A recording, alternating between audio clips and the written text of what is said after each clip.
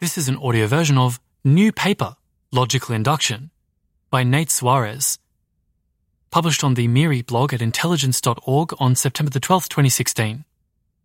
It's included as one of the core texts in the AGI Safety Fundamentals curriculum. MIRI is releasing a paper introducing a new model of deductively limited reasoning, logical induction, authored by Scott Garabrandt, Zvi Benson-Tilson, Andrew Critch, myself, that's Nate Soares, and Jessica Taylor. Readers may wish to start with the abridged version linked here. Consider a setting where a reasoner is observing a deductive process, such as a community of mathematicians and computer programmers, and waiting for proofs of various logical claims, such as the ABC conjecture or this computer program has a bug in it, while making guesses about which claims will turn out to be true. Roughly speaking, our paper presents a computable, though inefficient, algorithm that outpaces deduction, assigning high subjective probabilities to provable conjectures and low probabilities to disprovable conjectures long before the proofs can be produced.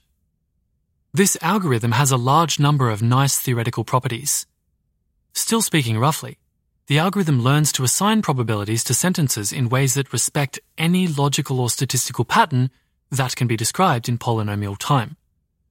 Additionally, it learns to reason well about its own beliefs and trust its future beliefs while avoiding paradox. Quoting from the abstract, quote, "These properties and many others all follow from a single logical induction criterion, which is motivated by a series of stock trading analogies.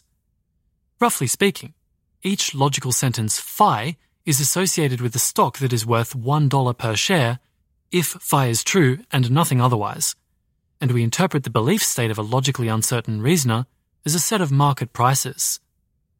Where p subscript n of phi equals 50% means that on day n, shares of phi may be bought or sold from the reasoner for 50 cents. The logical induction criterion says, very roughly, that there should not be any polynomial time computable trading strategy with finite risk tolerance that earns unbounded profits in that market over time." End quote. This criterion is analogous to the no Dutch book criterion used to support other theories of ideal reasoning, such as Bayesian probability theory and expected utility theory. We believe that the logical induction criterion may serve a similar role for reasoners with deductive limitations, capturing some of what we mean by good reasoning in these cases. The logical induction algorithm that we provide is theoretical rather than practical. It can be thought of as a counterpart to Ray Solomonov's theory of inductive inference, which provided an uncomputable method for ideal management of empirical uncertainty, but no corresponding method for reasoning under uncertainty about logical or mathematical sentences. Logical induction closes this gap. Footnote: while impractical, Solomonov induction gave rise to a number of techniques, ensemble methods, that perform well in practice. The differences between our algorithm and Solomonov induction point in the direction of new ensemble methods that could prove useful for managing logical uncertainty, in the same way that modern ensemble methods are useful for managing empirical uncertainty. That's the end of the footnote. Back to the text. Any algorithm that satisfies the logical induction criterion will exhibit the following properties, among others. 1. Limit convergence and limit coherence. The beliefs of a logical inductor are perfectly consistent in the limit. Every provably true sentence eventually gets probability 1. Every provably false sentence eventually gets probability 0. If phi provably implies psi, then the probability of phi converges to some value no higher than the probability of psi, and so on. 2. Provability induction. Logical inductors learn to recognize any pattern in theorems, or contradictions, that can be identified in polynomial time. Consider a sequence of conjectures generated by a brilliant mathematician, such as Ramanujan, that are difficult to prove but keep turning out to be true. A logical inductor will recognize this pattern and start assigning Ramanujan's conjectures high probabilities well before it has enough resources to verify them. As another example, consider the sequence of claims, on input n, this long-running computation outputs a natural number between 0 and 9. If those claims are all true, then, roughly speaking, a logical inductor learns to assign high probabilities to them as fast as they can be generated. If they're all false, a logical inductor learns to assign them low probabilities as fast as they can be generated. In this sense, it learns inductively how to predict how computer programs will behave. Similarly, given any polynomial time method for writing down computer programs that halt, logical inductors learn to believe that they will halt roughly as fast as the source codes can be generated.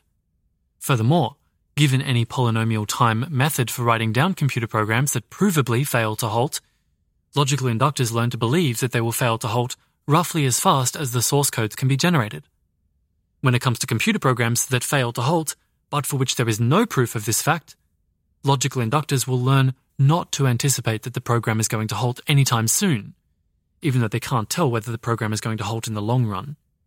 In this way, logical inductors give some formal backing to the intuition of many computer scientists that while the halting problem is undecidable in full generality, this rarely interferes with reasoning about computer programs in practice. 3. This is the third in the list of properties exhibited by any algorithm that satisfies the logical induction criterion: affine coherence. Logical inductors learn to respect logical relationships between different sentences' truth values, often long before the sentences can be proven. For example, they will learn for arbitrary programs that this program outputs 3 and this program outputs 4 are mutually exclusive, often long before they're able to evaluate the program in question. 4. Learning pseudo-random frequencies. When faced with a sufficiently pseudo-random sequence, logical inductors learn to use approximate statistical summaries.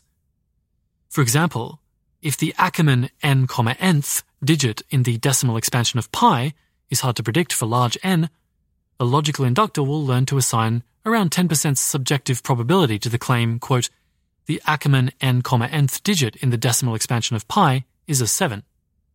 5. Calibration and unbiasedness. On sequences that a logical inductor assigns around 30% probability to, if the average frequency of truth converges, then it converges to around 30%. In fact, on any subsequence where the average frequency of truth converges, there is no efficient method for finding a bias in the logical inductor's beliefs. 6. Scientific induction. Logical inductors can be used to do sequence prediction, and when doing so, they dominate the universal semi-measure. 7. Closure under conditioning. Conditional probabilities in this framework are well defined, and conditionalized logical inductors are also logical inductors. Thus, for example, one can make a logical inductor over P&O arithmetic by taking a logical inductor over an empty theory and conditioning it on the P&O axioms. 8. Introspection. Logical inductors have accurate beliefs about their own beliefs, in a manner that avoids the standard paradoxes of self-reference. For instance, the probabilities on a sequence that says, I have probability less than 50% on the nth day, go extremely close to 50% and oscillate pseudo-randomly, such that there is no polynomial time method to tell whether the nth one is slightly above or slightly below 50%. And 9. Self-trust. Logical inductors learn to trust their future beliefs more than their current beliefs.